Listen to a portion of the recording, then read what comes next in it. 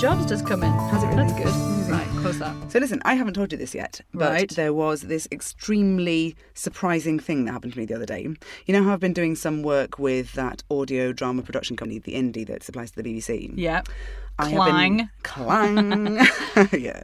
The other day, I got a phone call from a chap that we'd cast in one of the productions that we're recording, saying, "I'm sorry, but I'm afraid I'm going to have to pull out because I don't feel comfortable playing a bisexual." Oh. Isn't that the most interesting thing? Yeah. I looked at the script. He doesn't have to do much. He just has to say that he is bisexual. He doesn't have to behave in any kind of... And it's audio drama. Yeah. I was absolutely flabbergasted by the whole thing. Well, it's interesting that comes up this week, actually, because there's been a bit of uproar in the musical theatre community recently because an actress was fired from a job she was rehearsing for and just about to do for something homophobic that she tweeted online due to her Christian views. So she basically just put a passage from the Bible up, which alluded to not believing in homosexuality. I asked this guy if it was a religious thing, and he was like a bit sort of flustered and like, "No, well, it's just I did grow up in a religious family, but it's just I don't feel comfortable playing bisexual." He kept coming back to, and I was so shocked because maybe we just live in a bubble. Maybe that's just what's happened to us. But then actually out there in the world, homophobia is rife. Yeah. I forget. There's a reason for pride. Yeah, it's weird, isn't it? Mm. I mean, everyone's entitled to their opinion, but Are they? No. I don't know. And I felt really bad because it's not my company that I was working for. It's not mine. So I didn't feel like I could just be like, "Well, you're a moron," and hang up. I had to be nice to him. But I felt pretty like wrought about it. It feels much, much harder to accept those sorts of views in the world we live in at the moment. Yeah. Oh, gosh. Yeah. Did you find someone who would do it? Yeah. Someone like a real actor. Great. Yeah. That's basically what we did. Yeah, that's what we found. Yeah, and I think we know what side we're on. Yeah, we're on the side of... Yay the gays. Yay the gays. And the side of... like, and whatever you are. Right. Who cares? Yeah, It's your fine. business. Just whatever you like. Great. Yep. So this episode is... Hi, guys, by the way. Hello. But this episode particularly is all about awards and what are they worth. And the reason why we're doing it is because... I mean, I was nominated for 2 awards. Fine. Hang on. Rewind. Hold the phone. You were nominated? Yeah, for 2 awards. two? For 2 Vox Awards for the Gillian chocolate advert that I did. And when I found out that I was nominated, I was so happy that I physically fell on the floor. I was like, oh, gone. And just delighted, like so pleased. And then I had a conversation with somebody close to me, who I'm not going to name, but it isn't Nick, who said, awards are just a money-making scam for like the companies involved. It doesn't mean anything. Ew, and also hiss. Yeah. Ew, and also hiss. Yeah. But I was crushed, and it took me, I would say, 200 to 300 enthusiastic congratulatory messages on Facebook to feel like, yay, oh yeah, you're thinking again. And so actually what it really did get me thinking was, what is it actually worth? And how much is that a real thing? Before we start, this is the advert that I was nominated for. You make me feel so, ooh, baby. Gillian Original Belgian Chocolate Seashells. The perfect gift this Christmas. I love you more than anything. Now, last year we spoke to Cumbrian lad Jack Oddie after he won Best Male Voiceover and Best Radio Commercial. He was up for a couple again this year, which he went on to win. What a surprise! But that's not what interested us this time. This time we wanted to know how last year's wins had affected his career. I don't know really, because I was so chuffed to win it. It was at a time when I was sort of, I still consider myself quite a newbie, and I was kind of 3 years in there, and I'm about 4 years in now, obviously.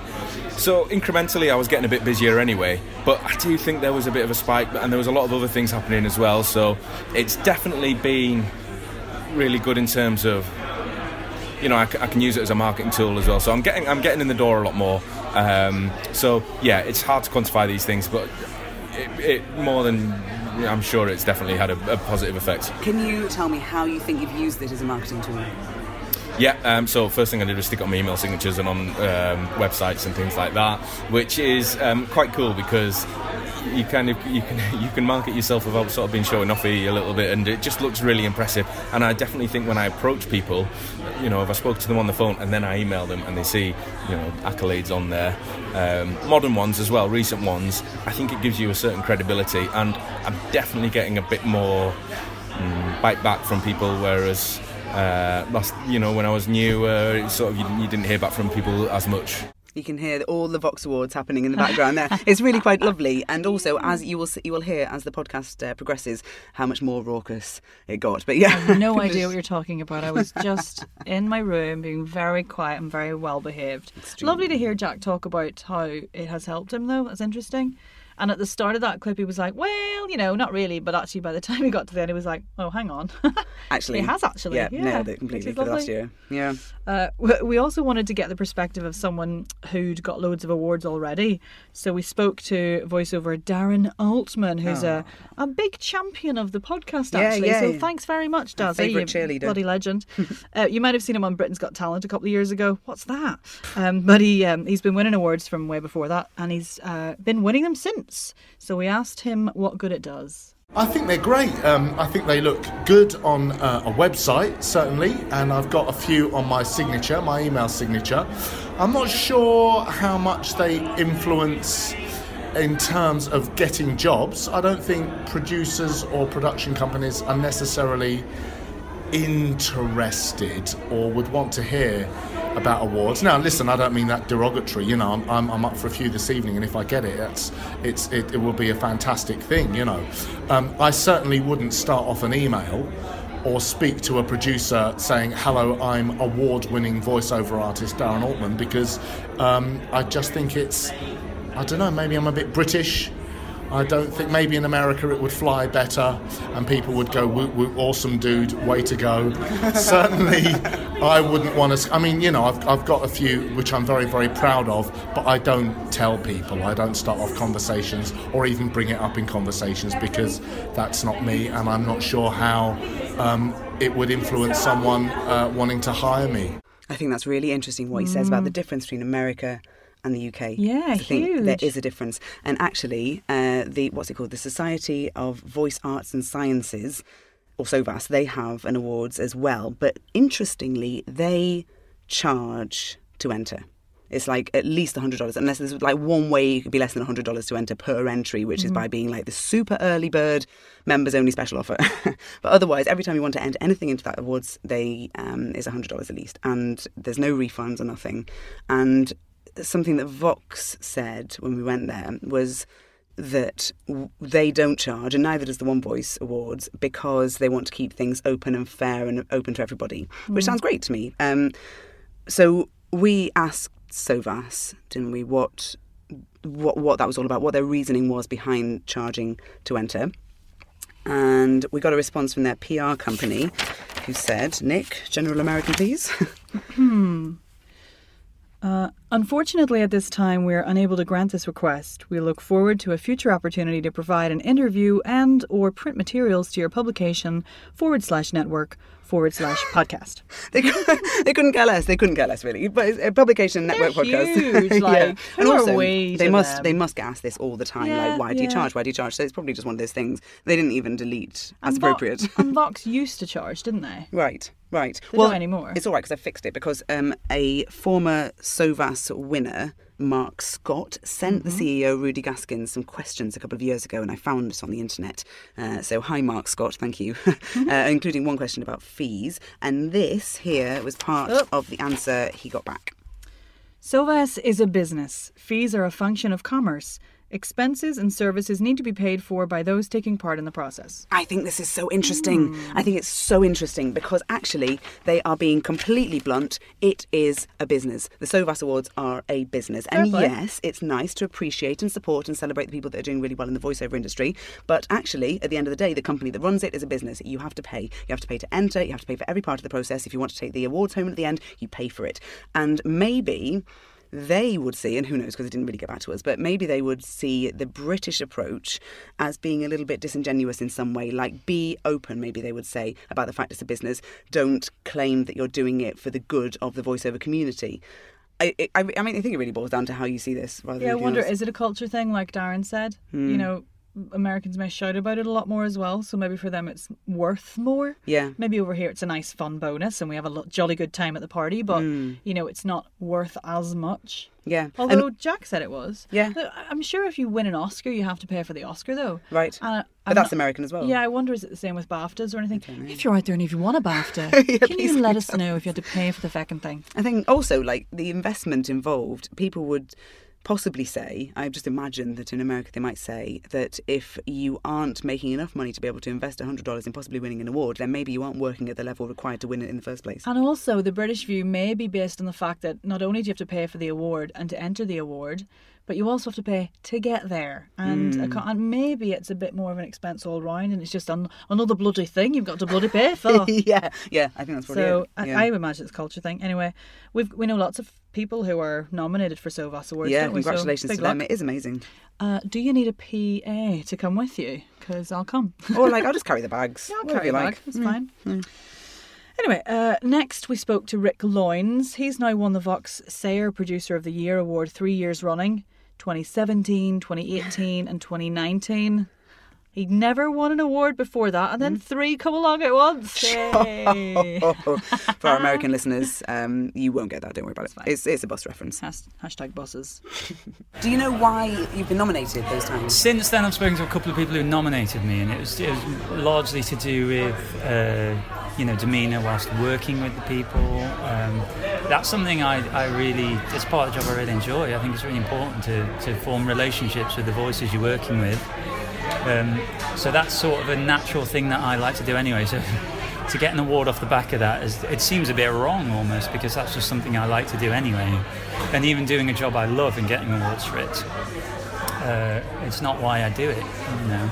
So for you, it's about recognition of the work that you're doing anyway, rather than it being something that could influence something else. Yes, exactly. It's not something I aspire to do. I don't aspire to win awards, and I never did. But it's not to say it's not a really lovely thing. Yeah. And the Vox Awards, especially in our industry, they carry a lot of weight, I think. And why do you think that is? Well, I think as a voiceover, if you win a Vox Award, I think there's potentially been more weight than if you're a producer necessarily, historically. But the Sayer Producer of the Year Award, more so than anything else, has actually really changed my career. And I didn't expect that, but it has. It's raised my profile more than I could have done on my own without it. And I think that's just partially just because it gets your name out there. So it's definitely increased my profile. I can't deny that. So when it comes to how you see voiceovers with awards, yeah.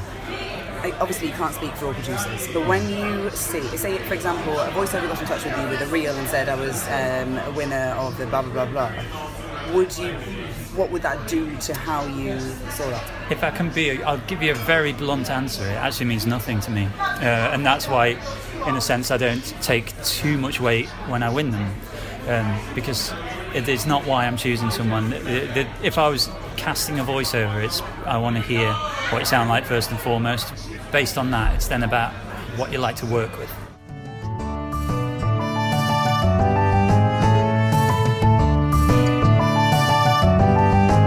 Hello, welcome to the Voiceover Social. This is Jo Brand here, although I'm often mistaken for a man, and in person quite often as well. Anyway, have a lovely listen.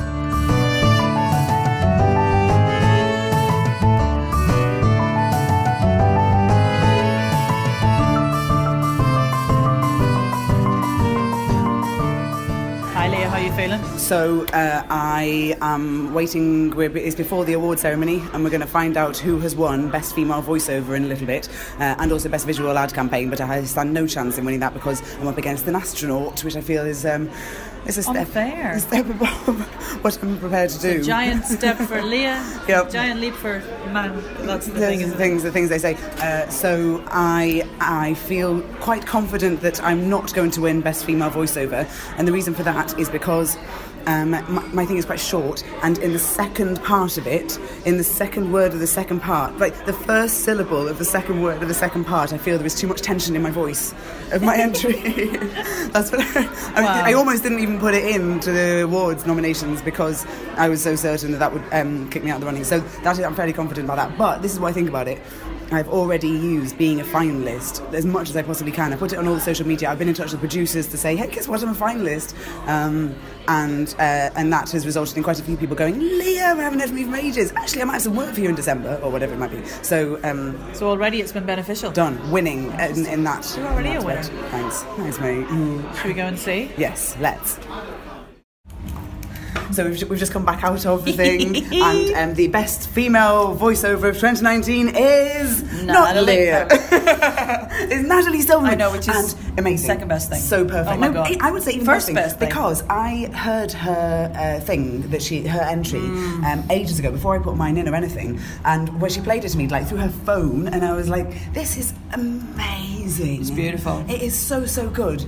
She really deserves it because she works really hard and she's got a beautiful voice and she just casually goes about her business and she just needs to know how great she is. Yeah. So anyway, should we go and make her feel slightly awkward? Let's go.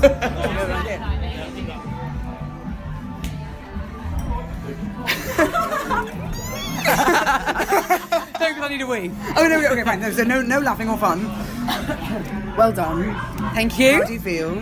I'm just really chuffed that I made myself enter it. Like, I don't care what it does. I made myself enter it and did it, and then I've won it. I feel like I've broken through things just for me. Do you know what I mean? What do you think it was about the entry that you put in that really nailed it? Well, the people that that had heard it said it was sinister, and I was quite when they were talking to me with the direction, it was quite nice to have good direction. Specific direction. They wanted sinister. I've not watched any of The Handmaid's Tale because I know what it's about and I just not really like it. But I have an idea of it and I was trying to channel and I'm not really a sinister type person, and I channeled it and it came out. This year I've entered the awards twice. I entered the One Voice Awards and I got nominated, so I was like, okay, I'm going to do it again, and I got nominated and then I've won. And I think that if anything, it just says to you, have some faith in what you do, value your self-worth and put yourself out there. So let's play you the best female voiceover of 2019. She's not the American at the start, she's the sexy, sinister bit after. Nothing changes instantaneously. In a gradually heating bathtub, you'd be boiled to death before you knew it.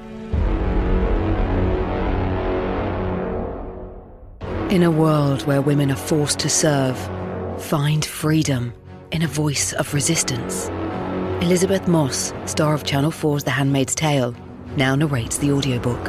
Download The Handmaid's Tale from Apple now. Pitch. Ah, beautiful. It's so good. I love that it's an inner world. Yeah. Love that. I told several people at the Vox Awards that I was calling. I'm like, I call it right now. I said it's going to be Natalie Silverman or Blanche Anderson, and then Nat won the best female voiceover and Blanche won the best visual ad campaign. So what I'm saying is basically, you're psychic. I'm a winner in the category of being right.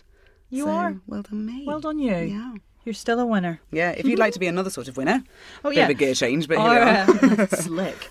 Our competition to win the complete Focusrite Home Studio is running till the end of October 2019.